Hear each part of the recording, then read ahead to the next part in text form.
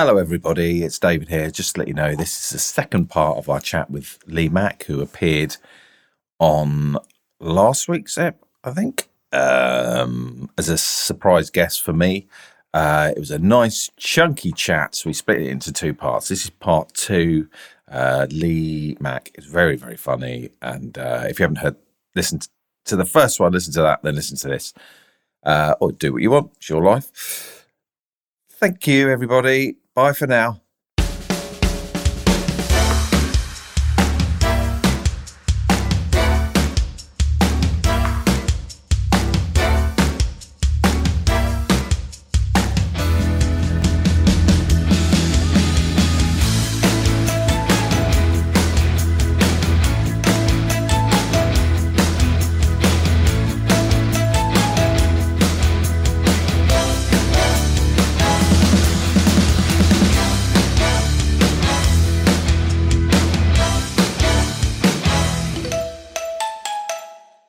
Can I ask one last thing? Because I had as many questions. I've got no plans. Oh, except to turn the light on. Haven't you? Not really. I always imagine if someone said to me, "Lee Mack got plans now," I go, "Yeah, he's shooting them out all over the place." Yeah, but how often does that question come up, David? Do you reckon Lee Mack's got any plans today? Well, Phil mentioned it. The only person that ever wants to know if I've got any plans, really, is me and my wife. And us. You, now. And even now, it's fake news. You're fabricating it. You won't believe what Lee Mack's up to today. Shooting about all over the place. Not a lot. And he's got the right to do nothing. Yeah. We're backing him. I'm on downtime, so I've had a bit of downtime, and the next time I'm doing anything is my quiz show, the 1% Club, and so I've got a bit. I've got so into that. I've got the app. Addictive, isn't it? Oh, have you got the app? Oh yeah, I've got the app, and it's a great feeling when you get quite. But I've never got. Just the app? Is the app only for playing along live when it's on telly? Yeah. And you can. It tells you when you got it wrong, but you can carry on. But I've never got. I'm never always gone the whole way. No, I'm 2 or 3 away max. Oh. But yes, it's weirdly addictive. That we should tell Lee about our pyramid idea. Oh yeah. Oh what? Pyramid. Yeah. Pyramid. I like the name already. Yeah. Is it a bit like pyramid but with mind? Pyramid. Yeah, you got to use your brain. Yeah. It's a quiz based around a pyramid. I said, I like it. It's like Chatterbix. You've got the way of spinning a thing. I thought you should have called this bit we have a guest Meterbix. Meterbix? Meterbix? Yeah. Meterbix on Chatterbix. Oh, Weetabix. Yeah. Most of the things... Oh, I see, Weetabix. I mean, the show's named after Weetabix. How can you not get it? If you don't get it, no one else is going to get that. No, I got it eventually, to be fair. I thought it was lovely. Shredded meat. See, there's loads of shredded meat. Yeah. Shredded meat. Oh, no, that just sounds shredded meat. That's a kitchen idea for funerals. I liked it. Pyramid. It's good. It's really good. Yeah, what's pyramid? Well, it's quite confusing. It's quite confusing, and we haven't worked it out yet. But I'm losing confidence. At its core, you climb up a pyramid. When you say climb, you don't mean physics. It's not an assault course. No, well, it sort of is, but the danger is there's questions, and if there's a chance of falling through the pyramid. Don't. What do you mean? You started it. Yeah, I know, but I'm lost the confidence. Look, there's loads of problems, like you can't have pensioners on it because they'd break their shins and stuff like Very that. important that neither of you attend the pitch meeting for this. But what are you doing next week? Yeah. Because you've got some hits under your belt. You get involved. We're halfway home. Lee. How many times do you get called into a channel to say, "Hey, we got an idea for you"? I don't know why I'm whispering. Those days are slightly gone. It's all very emaily now. I do get. Right. I always think to myself, there's 2 lists basically. Well, there's loads of lists, but there's the list that you're not on and the list that you are on. Right. The list I am on is when it's me hosting something or being me, and the list I'm not really on is the acting roles. Oh, and that's the battle. So I'm always battling. So whenever I get an email, in the subject heading of the email off my agent, it'll say offer or something. I go, oh, this could be my walk-on part in Casualty. Yeah. Press the button. Pyramid. Pyramid. Lee Mack hosts Pyramid. And work out the format. Oh, Wilkinson says, because you always have to do a quote, don't you? You climb a pyramid or something like that. We haven't probably worked it out. Well, in our defence, they would say, I'm losing faith in it. In our defence, Lee, they're really hard.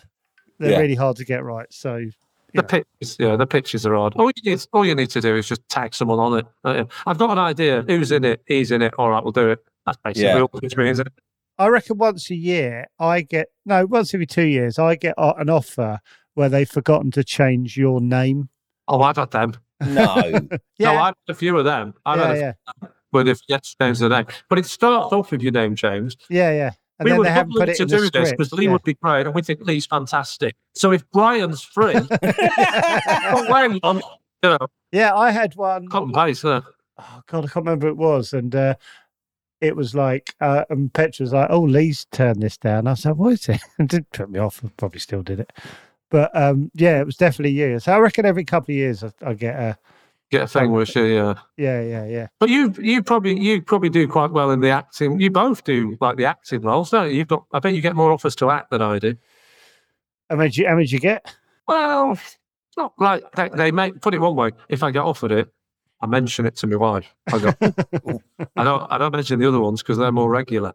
But that one's right. She fancy doing acting then, Lee? I like doing it because I find it. I like, first of all, the number one rule. I like it when someone else writes stuff, not me. Yeah, because that saves a bit of time, doesn't it? Oh, frees up. What about when you're doing Not Going Out and you've got to learn all your lines? How'd you do that? It helps the fact that I wrote them.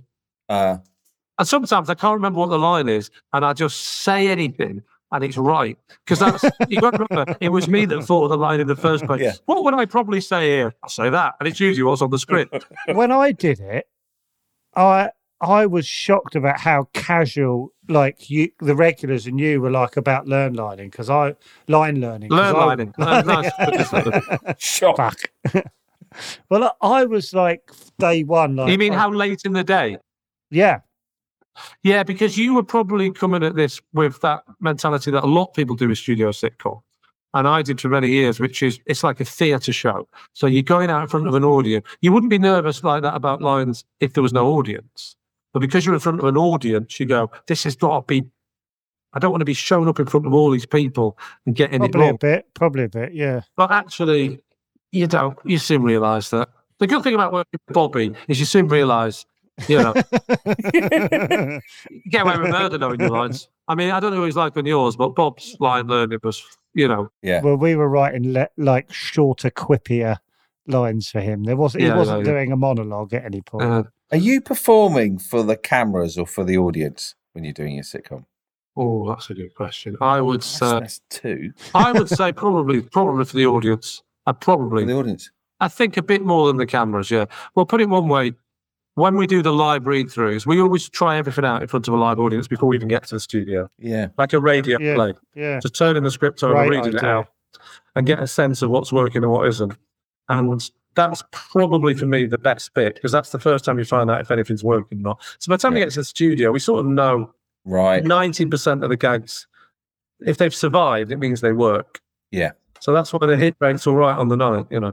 Yeah. It's surprising more people, because I know of examples of people having done studio sitcoms where it's been deathly silent. I gobsmacked. I mean, why would you not try it? If you did live at the Apollo, would you ever go on with brand new material for half an hour?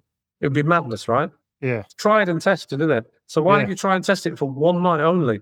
It's almost like people don't want to know the truth. We'd rather pretend it was fine. And this is why I find it gobsmacked. Do you know, that's true. That's true. Yeah. Let's find out. Let's never know. Let's never know, because we'll put laughs on it anyway. And we'll never know. But they do know. If you don't need many people. You know that thing of like polls outside elections? You know when they say at 10 o'clock, they go, the polls are closed and we can announce now that we think the Tories are going to win by X amount of seats. And they're usually about right. But the amount of people that are asked are minusculely small, because it doesn't take many. And it's the same with the viewing figures. You know the viewing figures. Have you ever met anyone with a box? You know they have people in with boxes for viewing figures. I've never met anyone with a box ever in my life. No. Because there's only about 2,000 people, I think. I don't know what it is, but it's minusculely We'll have small. to get a guy with a box on the pod, actually. Lee. If there's anyone watching who's got a box, Honestly, I'd love to chat to a guy with a box. Yeah. It probably has come on and go, I forgot it's there, if I'm honest. can you do me a favour? If you get someone who's got a box, make sure you don't get them on during not going out. Because if they're not watching, that one person not watching could represent 100,000 people. Oh, yeah, it's like, that's true. You could really skew my figures there badly. Shit. Your figure's still super. I know what? I mentioned his figure. Figures. Ah. Viewing figures. My figures. Are they still super duper? I think the BBC seem happy. I mean, I find it very hard to keep track of them now because it used to be, they used to tell me who was watching on the night. And that was, when we started out, literally the only figures because there wasn't any iPlayer back then. And then as it went along, it became a bit more about the catch-up. And now I think in the last few years, it's gone like that. The people not watching on the night are much bigger than the people watching on the night. No one watches. But I wouldn't have a clue. I wouldn't have a clue about because when do you stop counting? After 2 weeks, a month? Our old box set's on from 16 years ago. So when people say, what did the first series used to get? I go, well, they're watching it now, so I can't. An ever-evolving number, I'm thinking it's dwindling a bit, the first series figures. Lee, if you cast me, Lee, as like a policeman. Oh, yeah. Would you do it? Well, if I was like standing off stage, I was like, oh, fucking hell, Lee, I'm nervous. Or I wouldn't say that. I'd be really quiet. Yeah, why would you be nervous? You've done loads of stuff. You've done all the Oh, my God. stuff. But how would you deal with me? Would you be like, fucking get that guy, fucking sort him out? Do you get nervous doing Ricky's sitcoms? Like, you've been in a couple of them, haven't you? Yeah. It's single camera, though, isn't it, as well? It's Yeah. different. So you think that's less nerve? Yeah, 100%. I want to know how you'd treat me, Lee. Do you know what? Keep gloves? I would treat you with the respect you deserve. Take that as you will. I'll tell you what. You're fine. I'll tell you what. If you do it, I'll tell you what would be a great start. But if you want respect, maybe get the arms sorted out on the glass. That would be. Can't you write it in? You did on day one with that. But it was like the Beatles, though, when you come out for your audience. Was it? You've mentioned that before, Joe. Yeah. Yeah. Fucking all of them. They're like, wah! Well, they are, as the years go on, obviously, it used to be, you got to imagine the pilot, no one's a fan of the show because it's not been on. So mental, that's so hard, yeah. Series 1, no one's a fan of the show Yeah. because they've not seen the pilot and they get all the tickets way before. God. So, and even after Series 1, not a lot of people watching. So it's a battle for the first few series. Yeah. And what I've noticed is, Wow. when we do the read-throughs in the theatre, it's only a 50-seater. And it used to be a really good way of gauging the laughs because Which theatre did you do it at? we do it in the Latchmere in Battersea. Yeah. You know the Latchmere? Yeah, I do, yeah. It's like a fringe theatre above a pub. And it used to be that it was really well defined. So what I loved was it got a laugh. But my second favourite thing was absolute silence because it was very clear to put a line through it then. Yeah. It was that middle laugh that you go, oh, is it worth working on this? Is it a good enough? Was it an awkward laugh? And you only do one of those nights, Lee? One, yeah. So we did one for each episode, yeah. Yeah. And so what I noticed was, as it's so hard to get those tickets because there's only 50 seats. Yeah. And I'd say about 10 of them are connected with the show, the execs or the management or whatever.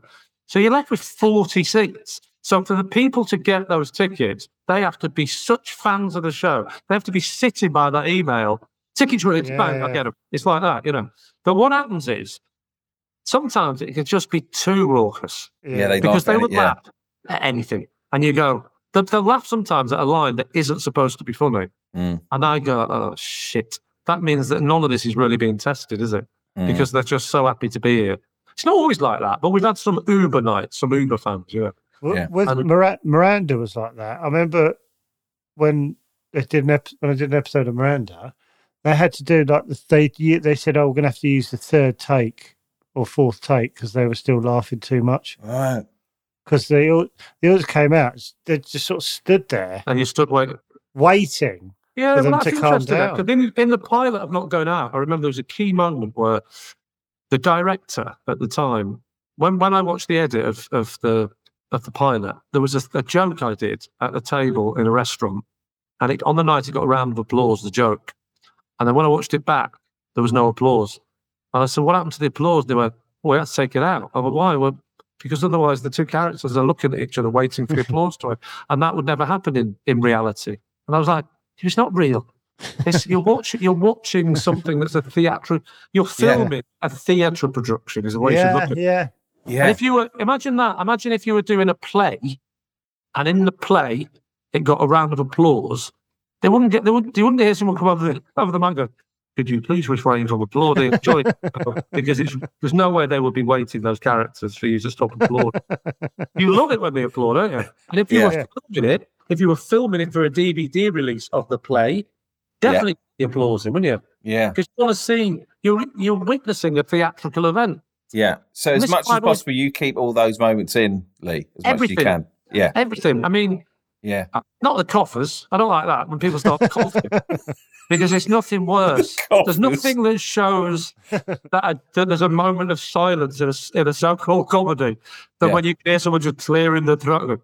Fuck, were you in Anna? I just remembered Anna and Katie did a read-through for their show. Were you? I think you might have been in it. I was in it. Yeah, I was in the sketch show. But were you at the run-through thing where someone threw up down someone's back like 10 minutes into the show? What you mean? One of the production people? No, someone in the audience. So it was all happening, and I was on stage, and I can't remember, my head do something or whatever, and I think I was a robot for them or something. I can't remember, but you just saw people getting up and going, "Oh fucking hell! Oh my god!" And someone had projectile vomited and covered about like 16 different people with vomit.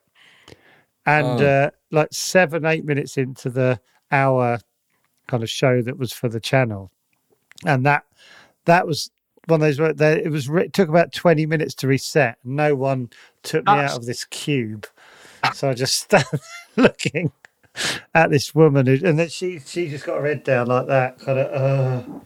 Have you ever had anything like a streaker? No, I mean, the usual stuff, stand-up particularly. I mean, I've had the people on stage trying to grapple with me and stuff. Yeah, pull my I pants tell you what, down. one of the worst experiences I've had was, as an audience member, I was watching a play at Edinburgh years ago about the life of, is it Julie Birchall, the columnist? Yeah. Is it Julie Birchall? Yeah, Julie Birchall. Yeah. And it was a play about her life, and it was Jackie Clune, the comedian Jackie Clune, and she played her, and it was really good. But I was watching this play, thinking, "Oh, this is great," and my mobile phone went off, and it really ruined the scene. I couldn't turn it off, and I was getting really embarrassed. I was trying to turn it on, and the person in front of me was getting really agitated, like that, getting really agitated. Sorry, I couldn't get out of fuck. And then this person properly turns around to menacingly look at me, and it's Julie Birchall. No. She'd come to see the play about her life. And now, so I'm watching this fictional version of her being scary, and then she's right in front of me looking at me. And it's like, I turn the phone off. Horrible. Oh, it's you. Oh, it's you. I'll go outside and turn it off. Why don't you come outside and tell me what happens? In your life. Talk me through it. Yeah.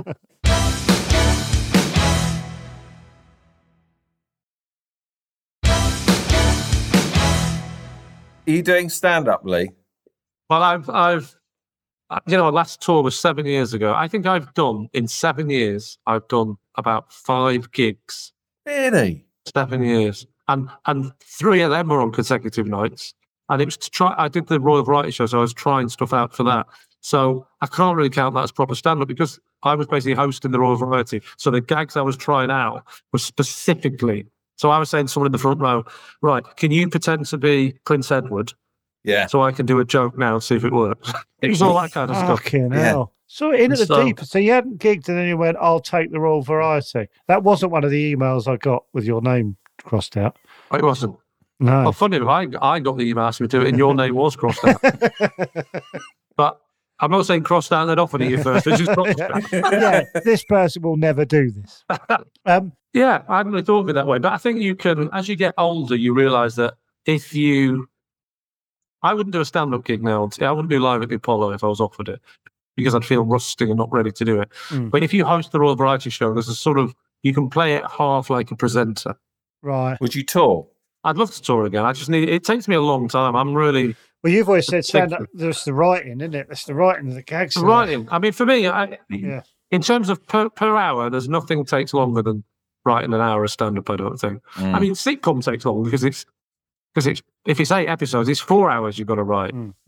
But with stand-up, I can just sit in front. If I sit in front of a computer for 8 hours, I'll get 8 hours work done. With stand-up, if I sit in front of the computer for an hour, I'm happy because you go, yeah, that might work, and you just got to try it out. You just got to keep, and it evolves and it grows. So you've got to do loads of gigs. It probably takes me, I'd say, a good year from a blank piece of paper to being ready to tour. If you count the little warm-ups and all that. How long? A year, before I'm happy.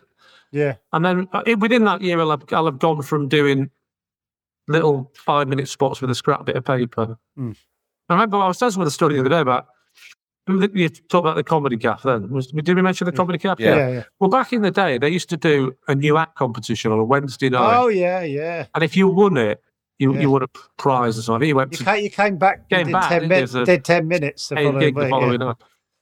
And as the years went on, I just started doing a little bit of telly. Not a lot, but I just was starting to do a bit, and I was very established on the circuit. And put it one way, I was far more experienced than the other people that were on that night. And the reason I mentioned that is because you were allowed to go along and try stuff out, and you were introduced as, now this next guest is not in the competition, but he's trying some stuff out. Please welcome.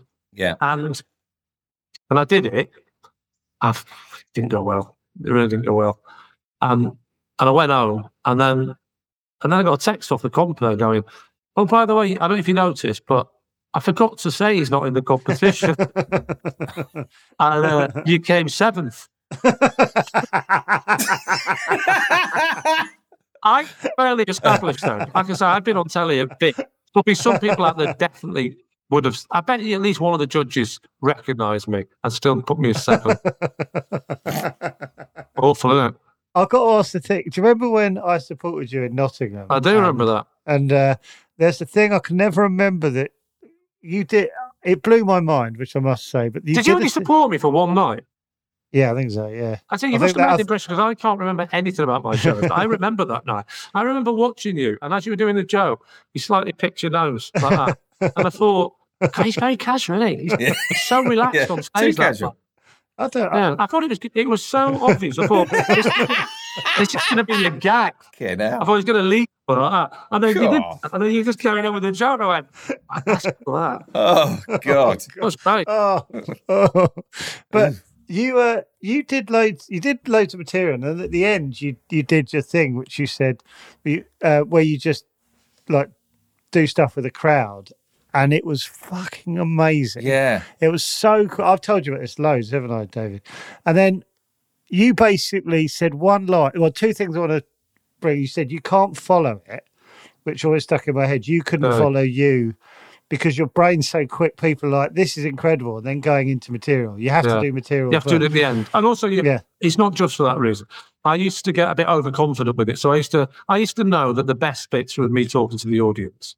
And the bits that they like best when we talking to the audience. So it was definitely the best bit. So what I'd do is I'd make the mistake of going, right, I've got an hour and 20 of fairly solid stuff here. After 10 minutes, 15 minutes, I'll get cocky now, I'll start talking to them. And actually I learned that you have to earn it. You know, you can't. Right. It's good. And the reason it's going so well is because it is at the end, and you've earned the right. Right. They love you. Because in your head you go, oh no, they've all come to see me. They must love me already, so I can piss around after 50 minutes. But you forget they don't all love you. What they've done is half of them might like you a lot. That's not love. And secondly, they brought their wife who either can't stand you or hasn't heard of you. You know, half the audience don't. They're glad to be there, but this idea that they've all been chomping at the bit to see it's just not true. Some of them just look through the brochure of the theatre and go, right, let's go and see that Agatha Christie play. Comedian, never heard of him, let's go and see him. And there's all sorts of different people there at any show. You know? So you got to win them over still. You got to, and then you can mess about at the end. You know? What was the line? Oh God! About this, I have to. I'm sorry. I don't mean it in context, but it all about the. Bear in mind, it was probably about 15 years ago, and what you say now could cancel me. It was the line about the speed at which you were replying, and you said it's like the tailor, something tailoring. Oh, yeah. And it was unbelievable. I vaguely remember it now. It goes something like, it's something about admire the speed, not the ignore the material and admire the speed. That's right. Yeah. About a cheap suit or something. Yeah, like it's like a 24-hour tailor's. Admire the speed. Oh, yeah, whatever you said. I think, and again, everything's based on some truth. And I remember going to Hong Kong to do gigs, and I was with Ed Byrne and Ben Norris, and Ed said, "I'm going to get a suit made." I'd never had a suit made in my life at that point. I was just off the peg stuff, Yeah. And so he went to get a suit tailor made. And I think he went in the morning, and that afternoon he had it. And I was like, and I remember it slightly falling apart. I remember like bits of the material were coming off. And it always stuck in my head of, you got to. Had you written the joke then, or did you write it? No, on not at all. But these things are lodged in my head somewhere. Well, you just said it in the moment. Well, listen, don't get me wrong. I genuinely can't remember. It might have been one of my lines. It might have been something I improvised that then became one of my lines. It may have been that's the 50th time I'd said it. So I just cannot remember. A lot of lines come for the first time and then they become part of that, don't they? So you can't remember. But it was fully full, and it was unbelievable. But it was in the middle of you being so quick, and it was throwaway, and it just sort of moved on. And I was just like, I remember thinking you would be impossible to follow because I was doing club gigs. You go, oh, Lee's going to go on in the middle and do 20. You'd be like, well, then I'm fucked. Yeah, but I mean, that's nice of you to say, but I was on the circuit, like, even when I started touring, I was still a regular on the circuit to keep me fresh and trying out new stuff all the time. So, and I did off, what it was like, you did 4 gigs.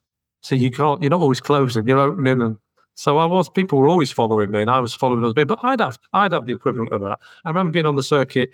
Harry was already established, Harry Hill, but I remember thinking, it's hard to follow Harry because. Would he be in the middle then? Well, occasionally, if Harry was doubling up, you'd have no choice. Harry might go first. There was this idea that there was headliners. Yeah, wasn't really a thing on the circuit because if you were doing the big clubs like Jongleurs and the Comedy Store, it's whenever you could go on because it's like you're opening that club, then you're going to go to Camden and close that one or whatever. It was all obviously there were some acts that they tried to put on last.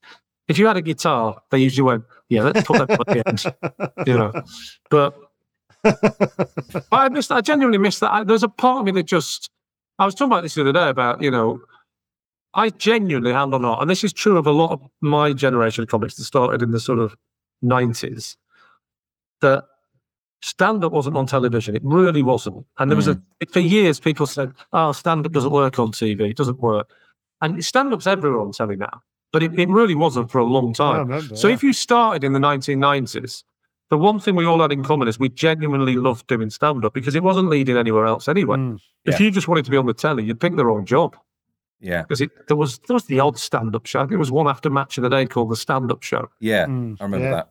If you did it... So what was the show then that changed everything? You just went back on the circuit. You just got like payday for the night. And so that's why it's very to look back with rose-tinted glasses, but it is definitely true that my contemporaries at that time were more... There was a bigger proportion of people that were in it just to be stand-up comedians and on the circuit, which is definitely what I was. All I wanted to do was crack the circuit. So I thought, what a job.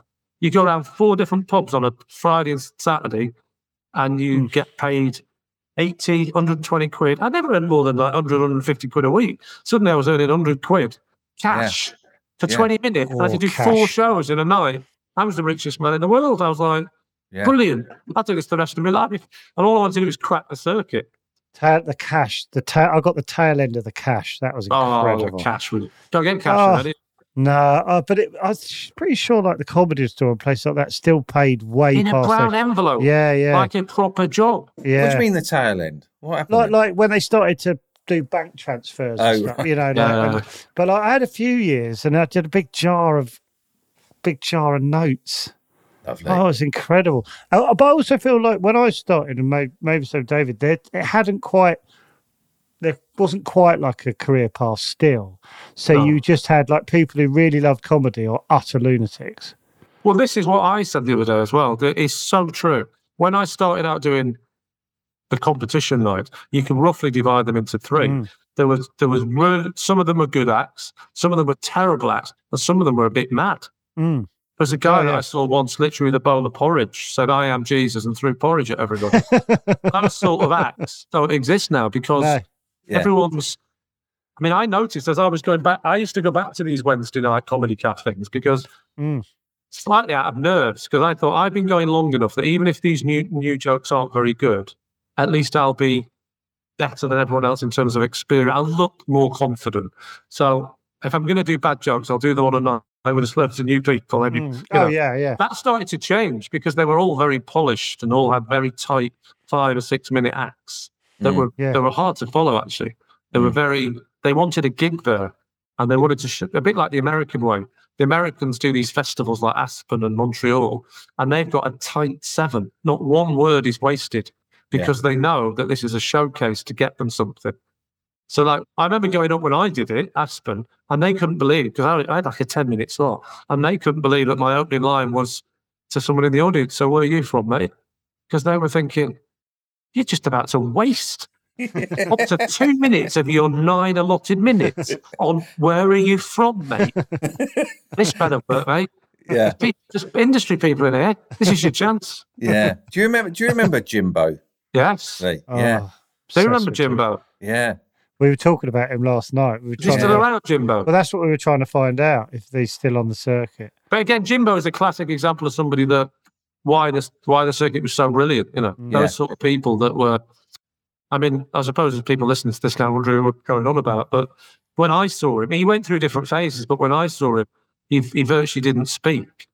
Got on stage, and it was all like just getting the mic ready and getting ready to speak. I remember that phase. Yeah, grunting and looking pissed off, and But it was a real hit and miss act, wasn't it? But when it worked, it was fantastic. Yeah. I remember him coming on. The first line he said, he goes, "Well, when this porcupine fell out of the sky and hit me, I thought." And I was like, he's going through that phase now, is he? Amazing. I remember seeing him in the dressing room many, many years after we gigged together, and he said, "Yeah, I'm still doing it." I know. "Oh yeah, great, it's great." And he went, I just like to get out of the house." I just thought, I wish there was more people like this. The circuit was a right rag bag of mixed people. Some of them were very ambitious. Some of them it was sort of still a bit funky and a bit fringy and a bit like, because it was the mid to late 90s. It was only 15 years after the birth of the whole alternative thing, you know. It's unrecognisable now from what people say. I haven't done the circuit well, but it's not, there isn't that same, I don't know, madness about it. We did a pod last night, Lee, where it's an open mic spot. She's open mic Rose, isn't she? Yeah. But she Zoomed us from the gig. Did she? She walked us into the gig. Yeah, so she went into the little bar, down the stairs, sat on the steps, showed us the room, little 40-seater, like 17 people waiting to watch. She didn't do the gig live. No, and then she said goodbye and then shut off the Zoom. They basically said, they said her name, and she clicked the Zoom And did you find out how it went? She won the competition. Yeah. Oh, it's a competition. Brilliant. Yeah. But it was so weird because she walked us from the tube over Tower Bridge and to this pub, down into the pub. And we were, honestly, you go, might have played it, don't know. Just looked like I'm one guessing of us. That works better on your video version of this podcast than the audio. We don't really think that far ahead. Don't know. So have you always been pictures and audio?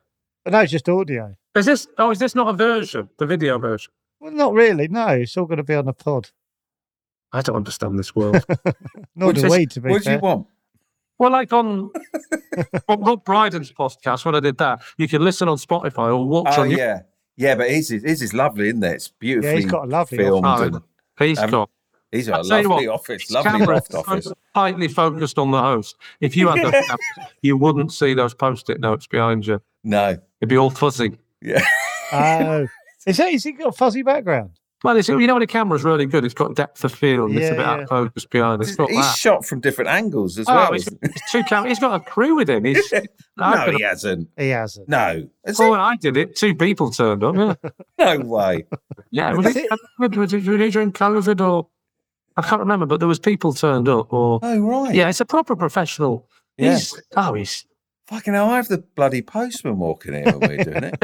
Who edits this? James, editor James. Yeah. Oh, right. So you don't have to deal with all that kind of admin. No. Well, we're used to. Used to. And what about you? Because I'm new to it. I did a podcast. Yeah, I know. With Neil. Neil, who sacked me. famously came on the pod. Neil sacked me. That's a flashback. And didn't he come on this show to talk about? Yeah. It was brilliant. Talking Super about guy. his side of having to fire David. Yeah. That's right. God. I just had flashback of that. He had to fire you from a sketch show. Yeah, all right, Lee. Chill out. Hang on. You've just said, as if I brought it up. You just brought it up. You've literally that conversation. You're going into the and you details, son. You went, David, he sacked me once. Oh, yeah, he sacked you, didn't he? David. Yeah, all right, leave it out. You know, people don't talk like that because he brought it up. Why would he be that objective? Yeah, there is a logic issue. Yeah, I'll give you that. Yeah. Neil did this great thing once. But we met at college. We were at uni together. What, where are you? Yeah, and he got mugged. Is he a nasty bugger there? I don't see him as being nasty. I just see he's lovely. You're not being ready for that show, David. Yeah. See that. Shit. But he taught me something very important in life. This is a good lesson for everybody, which is this. He got mugged, and then he you know, you turn up in a new town, start university, get mugged. Quite intimidating. You're in your early 20s, you know, a bit fearful about going out like anybody would be after that. Next time he goes out, he got a wire coat hanger, put it on his head, with the loop sort of there, and keeps it on for about a week. Every time he goes out, he wears the wire coat hanger, on the theory that if you're going to mug someone, or you're going to mug a man with a wire coat hanger on his head. You've got thousands to choose from, haven't you? Yeah, he's got now in his bank account, does he? Yeah. Clever sod. You're a mugger. Yeah, let's mug that bloke there. Which one? One with the white coat hanger, is it? No, he's nice. Lovely man. Nice man. Why did he sack you? Oh, here we go. Oh, is that I wasn't good. You're right. I wasn't ready. Wasn't good enough. Oh, you were good enough. I haven't seen it. You look like you were born ready. He said I'd walk into a sketch and deliver a line and then go. What, to the camera? At them? Yeah, well, at them, like watching, like Neil and Didn't Peter. you wink at him? He said you winked at him. Oh, yeah. What were you doing back then? Were you doing your character, your sort of... He said I was doing like a Rick Mann. What? He said I was doing a Rick Mann impression. I don't remember doing that. Oh, that must have been awkward. Did he bring you into the office? Or was this... No, so I left. Free text? No.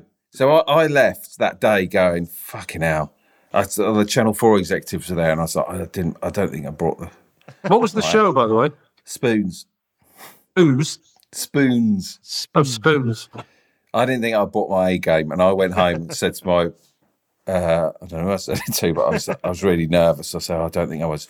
And I was driving to the station to go up for the next day rehearsal, and my phone went on the passenger seat. I thought, shit, there's Neil. Oh, David, he basically said that. He said, we think you're great. But just not quite. And I put the phone down and went, fucking yes. Did you? Yeah. The relief. Oh, so you were... Was this... Get me out of the shot. I knew I was dreadful. Well, was this an audition, or were you actually booked to do the series? Listen, I went through the Midas month when I first got heard into of the business. Midas month. You not heard of my Midas month? The biscuits. No. Though. Everything I touched turned to gold. Nice. I got Spoons without even thinking. I got Inspector Lindy. Oh, what was the BBC thing? The Comedy Shuffle. Comedy Shuffle. And then it all came crashing down. Oh, no, and not the Extras? Office. Extras, got extras. Everything he touched. Everything, honestly, I was cock of the hoop. That's But he kept saying he'd get a phone call going, you've got the audition, you got the part. Yeah. Have I? Yeah, thought I would. But you like you were saying, oh, you're glad to be out of it because you were finding it nerve-wracking and stuff. And you were saying to me, like, if you were not going out, you'd be nervous. I think That's because of Neil. That's Neil. That's Neil's fault. Does it all trace it back to that? But when you're working on extras and stuff, does that bother you? No, I'm all right now because I've worked with Ricky loads, so yeah, I'm all right. Yeah. I was just wondering how you'd deal with me if I'd sort of had a wobble. Well, it depends on the type of wobble. If the kind of wobble was Lee, I'm a bit nervous because there's an audience and I don't know how I feel, I'd put a supportive arm around you. Yeah. If you said, I've had a bit of a wobble, so I brought this woman I paid for to, a sex worker, and I'm a bit pissed, I'd probably say, David, I'd probably phone you and say, David, we really like you, you're a really funny person, but don't come in tomorrow. You know what I mean? Yeah. I'd have to see the wobble in context, to be honest. Okay. Role play time? Yeah. No. God, no.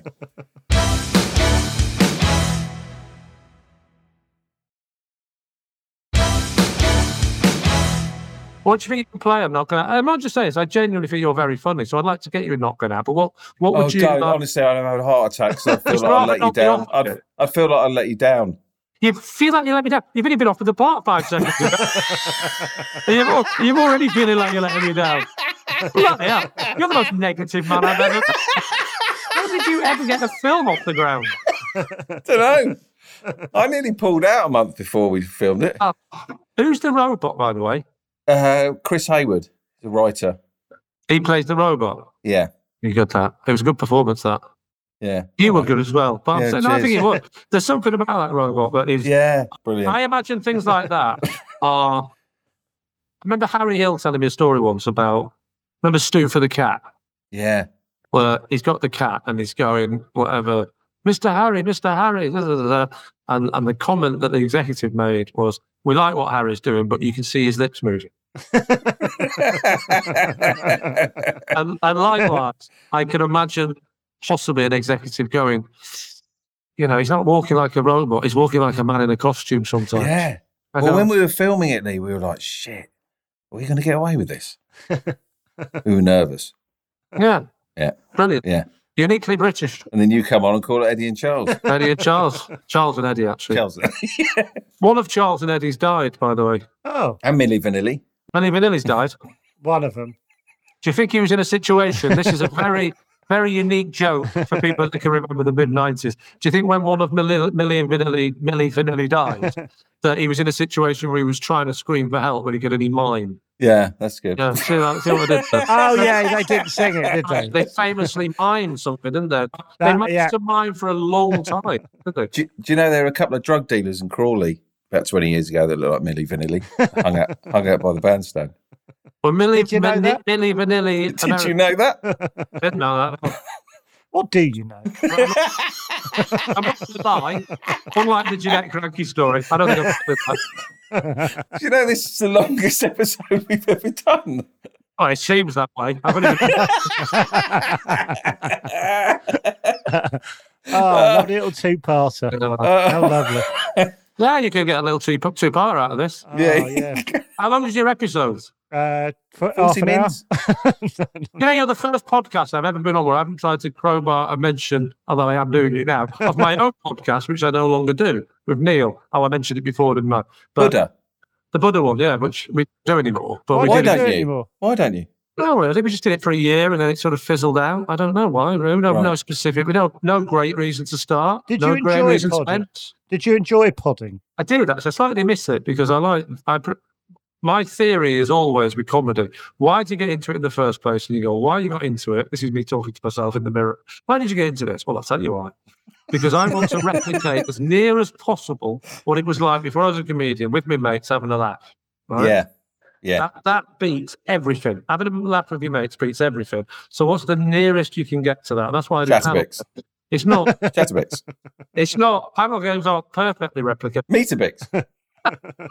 But they definitely replicate that more than scripted comedy, don't they? Because I never went to the pub with my mates with a script. No. Ever. Well, I did once, but I didn't do it again. And so I always think, what replicates that? Nothing replicates it more than this. Yeah. I'd suggest just stick your lights on next time you do a pod.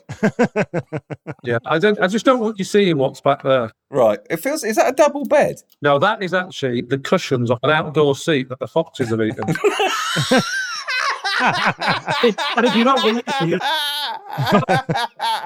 because not only is it a bleak image, it's bleak when you consider that that's covered, absolutely covered in folk shit as well. And the problem is, Why are you keeping them? Get rid of them. Bin them. the problem is, you like to see it, not discussion. And I'll get it. It's also blocking the sound It's also out. blocking your mic, son.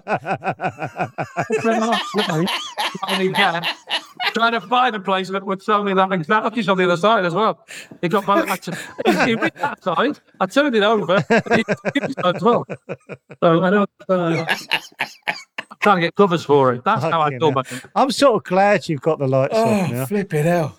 I know. Well, that's why you have to turn the lights on. You suddenly realise you got the stuff back there. You're going to go. We didn't want to mention it, but did you see the head of the back was all ripped? Yeah. It's having a bad time. Look at that. Look at that. Oh, That's awful. Looks like Paul Hollywood's been hit in the face. Can we see the image again with the punchline? Thank you. Nigel Havers was in our sitcom, and he did he's great. He did a bit of press for us. Yeah. He went on this morning, and it went No, viral. it was on. Was it Lorraine? It's Good Morning or whatever it was. Yeah, this morning. Good morning, whatever. And he went viral because he was sat on Zoom because it was in COVID, and behind him was an enormous chandelier. He's in an enormous room, like an enormous decorative room, and there was a massive chandelier, and then behind him you could see another enormous room from that room with another chandelier, and then behind that was another room with another chandelier, and all the viral things was, is he zooming from Buckingham Palace?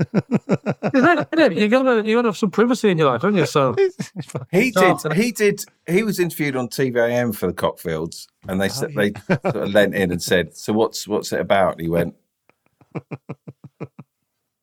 he didn't know. he didn't know what show he was going to be. I only recognised it. Yeah. I worked with Nigel Havers once because they did a panel game called about sitcom. It was a panel game, but the subject matter was comedy in general, BBC comedy. And they started off with great high hopes, and they said each team will be from a sitcom. So they had Jennifer Saunders and Joanna Lumley. No, Julia I can never Swahili.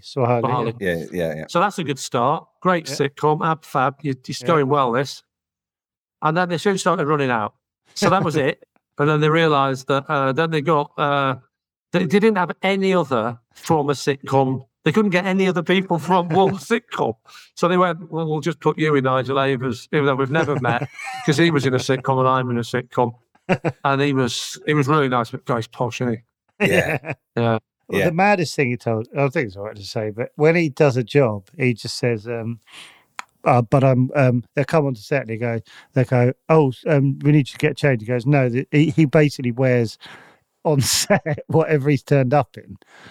They go, no, but I'm gonna wear this, and they're like, no, we've laid out your costume. He goes, no, this is what I'm wearing. It's so he can bugger. Why? Because he can bugger off straight away. It's not. Giving it thought about character. No, so he can bugger off. And we were like, well, but what if you're playing a policeman? He goes, well, the policeman was wearing this. CID. Yeah, CID, and they'll work around me. I love that. He's incredible. I do. I love that. Really attracted to anybody who, because people live and breathe this job, don't they? Love it. Yeah. Nothing's better than being on stage and all that. I go, well, match of the day is with a hot chocolate. Let's be honest. 100%. There's loads of things that are better than being on stage. It's the best job I've ever had, but there's about 1,000 things that are better than working. Yeah. And so anyone that shows any negativity, I mean, thank God it's not just me. I remember Sean Lott, who's a good mate of mine, and he said to him, what are you doing? He said, a corporate. I went, that must be tough. He goes, I don't mind, Lee. It's all going towards the escape fund. I thought it was a lovely phrase. I was at his memorial the other day, a couple of days ago. A few of us got up and said a few words, and I showed a clip of something that's never been seen. It was a non-broadcast pilot of me and Sean doing a puppet show. Oh, my God. We were the voices of puppets. Oh, my God. And it never got commissioned. And I remember on day one we turned up, and it's supposed to be like a Mickey take of Saturday morning puppets, but it was actually BBC 2, 10 o'clock, whatever. But it looked like a Saturday morning show, you know. Yeah. So we turned up, and literally the first thing I mean, at this point, this is a long time. I don't even know Sean that well at the time. And we get there with the scripts, and immediately we start, and I give it everything. I give it the full puppet voice. I'm giving it everything. And then Sean just sort of stirs up like that. And I went, you're right. He went, is that how you're going to do it then? I went, yeah. So then what you're going to do is, I'm going to do it with my own voice, Lee. Or as I like to call it, with dignity. And he was great showing it in. And I managed to find it, so I showed it into the Oriole. The story of Sean's just being himself. And I'm giving it everything, like my life depends on it. It's like we've not decided which way to go with this show at all. In a classic TV executive way, at the end of it, it's pretty dodgy material that was written and some of the improvisations. Because it was, like I say, BBC 2, 10 o'clock, even though it was a pastiche of a Saturday morning show. And at the end of it, they went, yeah, we don't want this. We don't want to do it. But would you and Sean be interested in being the puppets on Saturday morning television? Fuck off. For real. And I was like, oh, yeah, in character of the puppet, basically. Oh, yeah. Yeah. I went, are you up for it, Sean? And Sean just went, fuck you off. On Saturday, do that. I thought, oh, yeah. What a great way to make a decision on what time you have to get up. Yeah.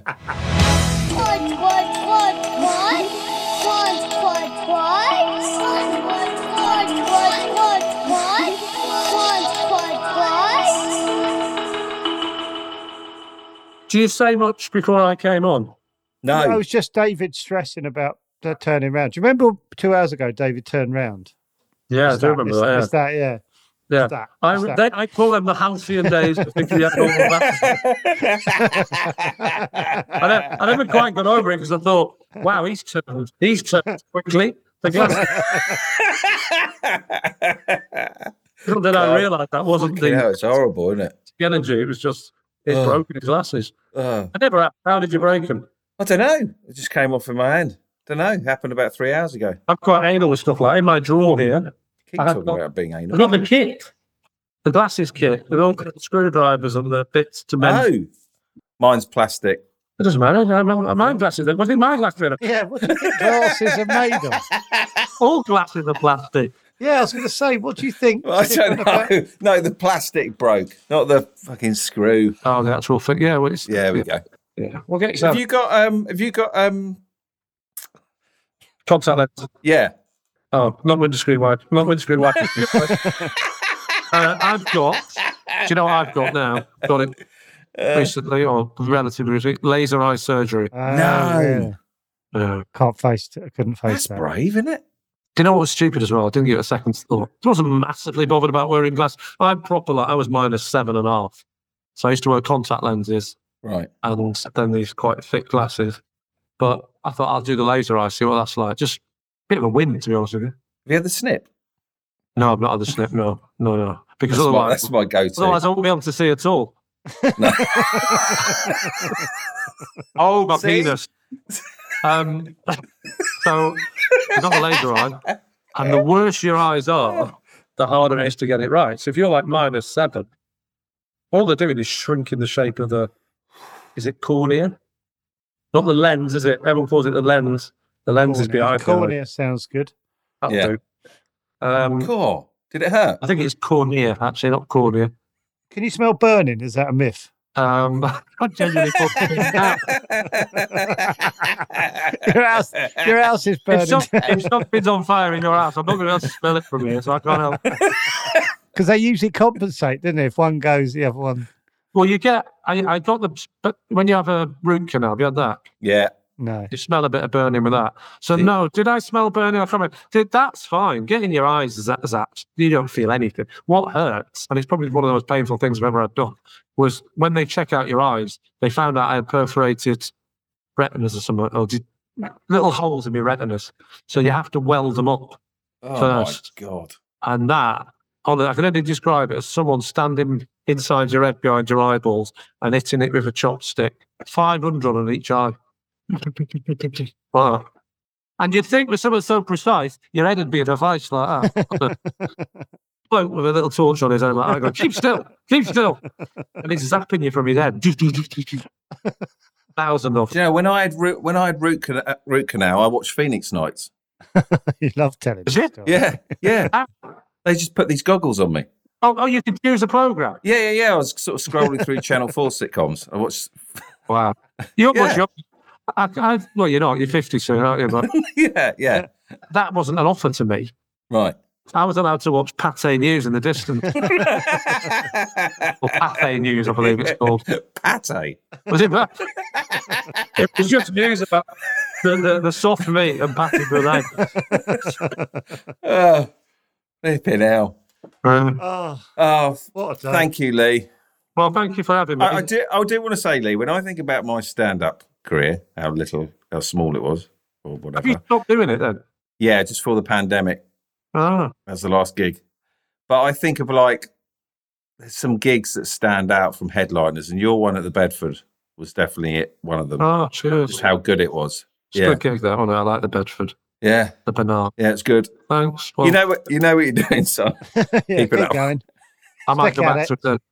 Yeah. I might go back to getting me 100 quid cash, brown envelope. Yeah. Oh, there's a couple of gigs that I do that are still cash, and it thrills me when I get it. It's just 120 quid like that. Oh, I think, do you know what it is? I think it's if you've had a proper job, which I suspect you two will soon have. If you've had a proper job, and I've had lots of jobs where you get paid on a Friday in a brown envelope, and nothing beats that feeling of it's payday. Yeah, because you skin a couple of days before. Or if you're in a dead end job, I was in loads of dead end jobs. To get that pay packet, such a lovely feeling that it's almost easier to understand how wealthy you are with £300 than if you're lucky enough to get £3,000. Because 300 quid, you know what it means. You go, that meant, well, not 300 quid. I probably got paid 100 quid, but I knew what that equated to. 25 quid for the bed sit, 25 quid for my food, 50 quid for beer. So, and I had it all worked out. Thought, wow, that's just, look at that. I can hold it in my hand. Yeah. You can't, I'll tell you what, you can't hold in your hand. A back transfer. he's right. Pause there so you can fade out on it. Well said. Well said. Because you know the comedians in cars getting coffee thing. You know that program. Seinfeld, Yeah. He pays in cash. Does he? Does he? What, Yeah, for he the gives coffee? for the. He'll give the axe a brown envelope with cash in it Because he knows that that's a thing. I've always thought this, right? I've always had this theory that I've wanted people to do things like being my sitcom and stuff, and you just can't get them. You want to get them right. And I've got this theory that the best thing to do is to find out what it is they want. Because if you wanted to pay somebody like, I don't know, say it was $3,000 to get them to do a television show, and they were a bit snobby and they didn't want to be in your show or whatever. But if you found out they really wanted X might be a signed picture of Eric Bristol. Oh, yeah. You know what I mean? Could be anything. Could be that they collect certain figures, nice. action figures or something. And they've always had their eye on the ultimate action man. But it's $3,000. Who the hell's paying $3,000 for an action man? But it's a real 1978, whatever. If you found that out, and you said, we're not paying you, but we'll give you the 1978 eagle-eyed Navy SEAL action man in its original box, I reckon it'd be a shot. So you've got to find out what it is people want. Now, I'm not being paid for today. What are you getting me, lads? What is it I want? Bank glasses. What do you want? I think you know. I've given you a hint. I brought it to the screen. Oh, you need a new Fox. Oh, yeah. Mac. I'll send you the dimension. You look, lads, Shall we? Should we do you that? don't have to. I'm just saying, you're a lovely touch, that. It would be a lovely touch. It will be a lovely touch, and I'll go. Do you know what? I'm going to do that, and over the week I'll forget. No, you'll regret it. She'll go, fucking hell, they're pricey. Yeah. There's a lot there is a lot of admin with the cushion. I've worked that out. It's not just getting a Is that cushion. why you want to pass the buck? It's not What actually... I've discovered in the last few days is how hard it is to measure a cushion because it hasn't got very distinct edges. It's sort of curved. The thickness of a cushion. I mean, where are we going to? Yeah. How do you get your tape measure round? And then it's curving. So do you count the curvature? Do you count the... I think you need to start writing the next series. If I'm I do. honest. I've had too much time on me on the last. Yeah. Far too much time. Yeah. Right, I better take the dogs for a walk. It's 4 Lee, o'clock. can we end it with you turning your light off? Just sitting there. Yeah, for half a second. Yeah. Right, watch this. There's going to be a problem here because on the magic of television, it would now just go off. I've got to walk over there and turn it off. Then I'm going to get back here. Well, we'll give it a match. All right.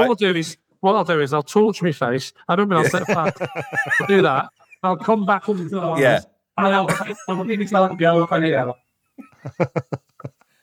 It's a long old walk, isn't it? What is that? Hold on. What is the switch there?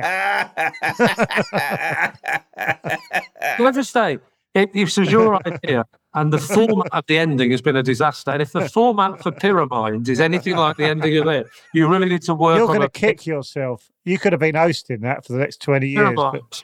I tell you what, genuinely, it's a great stays with you, isn't it? Pyramid. Yeah. Yeah, that's pretty much the document we've got. So I'm going to be honest, it does sound like a lovely sort of a minty sort of chocolate triangle. Pyramid. I'll take that. Pyramid.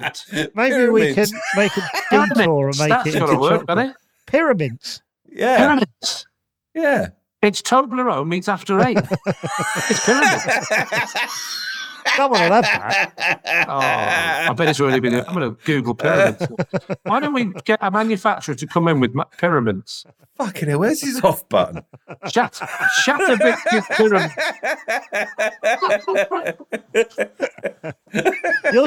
Your dogs have needed a piss for 2 hours. What you discovered is, well, you discovered I'm very watchable over 20 minutes. And it really does drag out, doesn't it? Because that's how this interview's gone. 2 hours. This definitely started off with, Lee, one of the greatest stand-up shows ever. And it ended on the old does this fucking hell, where's his off button? That is the story of my bloody life, right?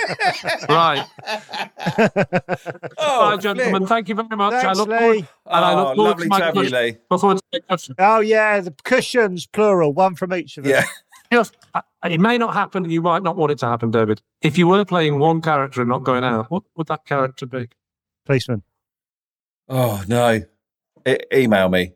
We'll go back. We'll go back and forth. You could waste a week emailing him. Right, mate. Okay, let's do that. I was, to be honest with you, I was hoping to have a bit more of a light-hearted ending than a way of keeping. I'm hoping for an ending. Email me. Oh, God, really? I was really just hoping a little snappy bit of fun. Well, why don't you email me? Why don't you contact the agent? Oh. Right, I'm going. Bye, Joe. Oh, Right, fucking see you, hell. Lee. Thanks Bye, a million. Lee. Oh, Bye. brilliant. Bye-bye.